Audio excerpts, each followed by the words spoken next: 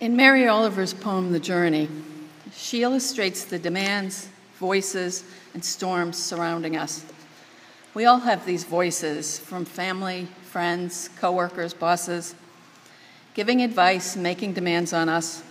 We also have our own voice, rehashing things from our past that we cannot change, or worrying about things in our future that may or may not ever happen. We all have running to-do lists ever present. Mary Oliver also mentions the need for us to save the one life that we can save, our own. It's when we can push away all of the voices and worry and storm that you can hear the one voice that really can help and give you the answers. Some say it's our internal voice. Some say it's the voice of our soul. Some say it's the divine. But whatever you think or call it, it's the one voice that really matters. But we often can't hear it. Why? As Prasad Mahi says, the mind is like water. When it's turbulent, it's difficult to see. When it's calm, everything becomes clear. How often have you come up with a solution to a problem while you're in the shower or in a bath? The warm water relaxes us and helps us to be present, setting aside our worries. We calm the turbulence in our minds, which opens up the path to solutions. This same thing can happen whenever we calm our minds in other ways also. So how do we do this? Some people think that the best way to calm your mind is through meditation. So what is meditation? The Oxford Dictionary defines meditation as the practice of thinking deeply in silence, especially for religious reasons or in order to make your mind calm. Well, I don't know about you, but I can think deeply in silence about my to-do list or whatever I'm worried about. So that definition didn't reassure me. So I looked at the Cambridge Dictionary, and it says, the act of giving your attention to only one thing, either as a religious activity or as a way of becoming calm or relaxed. And calm is peaceful, quiet, and without worry. Well, that's what I want. Quiet and without worry so I can hear my inner voice. So how the heck do we get there?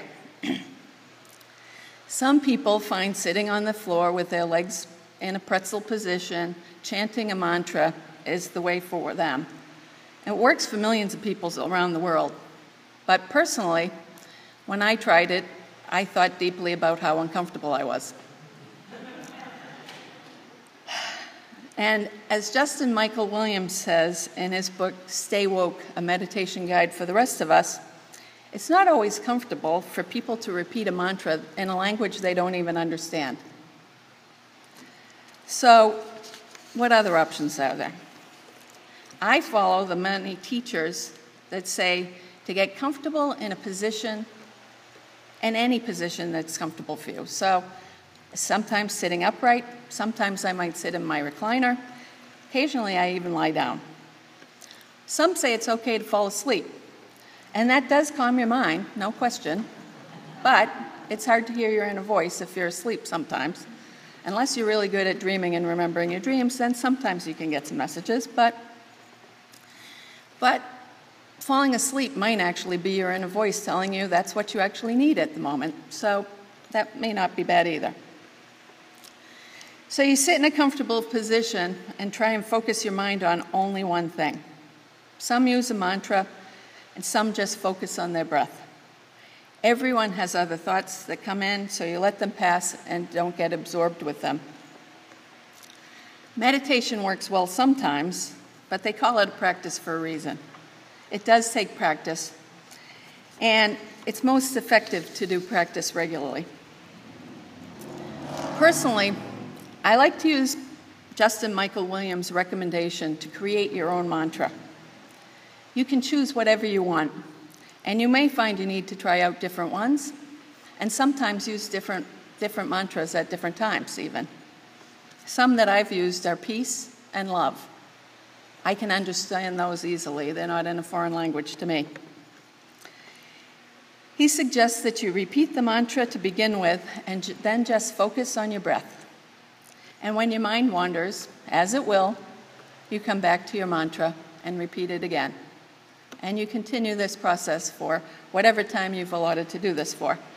And you can do this for a very short amount of time and get some peace. Some do it for long periods, but it doesn't need to be. When I'm successful in my meditation, I do get a calmer mind, and I can often hear my inner voice, especially if I put out an intention beforehand. So sometimes I start with my meditation with an intention to get guidance. And sometimes it comes then, sometimes it comes later, but I often get it. But sometimes my mind's so active that I'm sure that this type of meditation will not work. So there are many guided meditations online, and you can find them. They work very well if you have time to do them. And you can even get applications for your phone or devices for them. So what if you've tried that, or just the thought of meditation makes you squirm? Well, I've been there. When I was working far too many hours, trying to fit in way too many things into my schedule, sometimes I'd sit in meetings very stressed, and my boss would say to me, "Taffy, take a deep breath." Apparently, sometimes I held my breath when I was stressed. Not uncommon, I think. I decided I needed to get some stress relievers, so I tried meditation. I sat and I thought about the time I was wasting and how many things I should be doing. I just could not get into it, so that wasn't working. My stress was continuing to grow. So I tried some breathing techniques. They're a little quicker and easier. And I tried a gratitude journal, because that, at the end of the day or at the beginning of the day, can be a very quick practice. I thought, let me start with those. And both were helpful.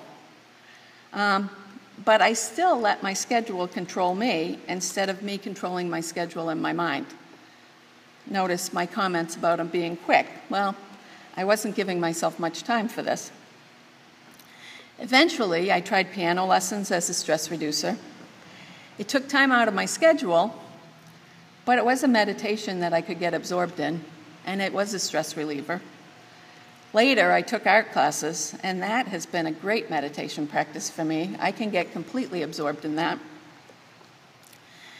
I was pretty slow to realize that the more I took time to do things and focus my mind and clear the clutter, the more I could hear my inner voice, and the easier it made my life. It seems counterintuitive, but it's true. And to be honest, it's a lesson that I need to keep repeating or practicing. It's easy when you have a cluttered mind to forget that slowing down will bring more solutions and easier day. So these options that I've chosen don't appeal to everyone. So what other options are there? The definition says the act of giving your attention only to one thing. That gives us a lot of leeway. I mentioned piano and painting in my search. Any of the arts, whether painting, drawing, playing an instrument, singing, dancing, we mentioned a lot of them, can alter your state of mind and calm it. For those that think they have no talents or hobbies, which I think most of us have talents we're not aware of, try coloring books, adult coloring books, Zen doodle, journaling. When Joni, my late wife, was in chemo treatments, I would often pull out an adult coloring book just to calm my mind. We liked to color as kids, and it's still calming as adults. Many of these techniques are actually used with patients to calm their agitated brains. I've seen them used successfully with autistic kids and Alzheimer's patients. They'll work for you too. Our young kids are often smarter than we are when it comes to clearing their minds. They get angry and go off and do something on their own. Color, play in the dirt, lie in the grass, look at the clouds, play with their animals, build things, many options. And then they seem to come back as if nothing ever happened. Problem seemingly gone. Have you ever noticed this? It's a great thing. We could learn a lot from them. As adults, we can do these things too. A lot of people love to play in the dirt. We just call it gardening. But it can be an all-consuming meditation. How many of us still look to the skies at the clouds and the stars? We take our pets for walks and play with them. We can make a walk into a meditation if we focus our minds and pay attention to what we're seeing and hearing. Woodworking, sewing, cooking, sitting at the beach, so many activities if you just give your attention to them. The key is finding activities that interest you, or better yet, ones that you love. So they're all great stress reducers that help calm the mind, but sometimes you may not have time for them, or be able to do them, as Grace pointed out. So what do? As Thich Nhat Hanh says, anything can be a meditation if we are present in the present moment, and we wash the dishes when we're washing the dishes, and drink the tea when we're drinking the tea. Just like pro athletes are taught, stay in the moment, do not worry about the next play or the last mistake. Athletes, musicians, artists, all high-performing people who are truly successful stay present and get in the zone. We can do this with our tasks. Take one task from your to-do list and put your full attention to it. If you can do this, you can also get in the zone. And it'll help you reduce your task list, do a better job at the task because you're actually paying attention to it, and give you a break from all the clutter. It also helps you get through your task list faster because you spend more time doing it and less time worrying about it. You may also find you get guidance from your inner voice when your mind is less cluttered. So some of those tasks may become much easier as you get that guidance. You can make a meditation out of just about anything. If I recall correctly, Frank mentioned in one of his services that he makes a practice of meditating while snow shoveling. In the times when you need something very quick, just to ease and calm your mind, like when you're agitated at someone, Eckhart Tolle says, one conscious breath in and out is a meditation. How many of us have needed that to calm our minds so we do not say something we'll regret? Just one or sometimes a few conscious breaths can make an enormous difference in our state of mind. And if you make it even more conscious by doing the meditation we did earlier, breathe in peace and breathe out love, I've found that to be tremendously helpful myself. So taking this back to Mary Oliver, we need to clear the turbulence so we can hear the one voice that can save you. So what's your practice? Are you really doing a meditation without realizing it or naming it? What things could you try to calm your mind so you can hear your inner voice? Blessed be, and may peace be with you.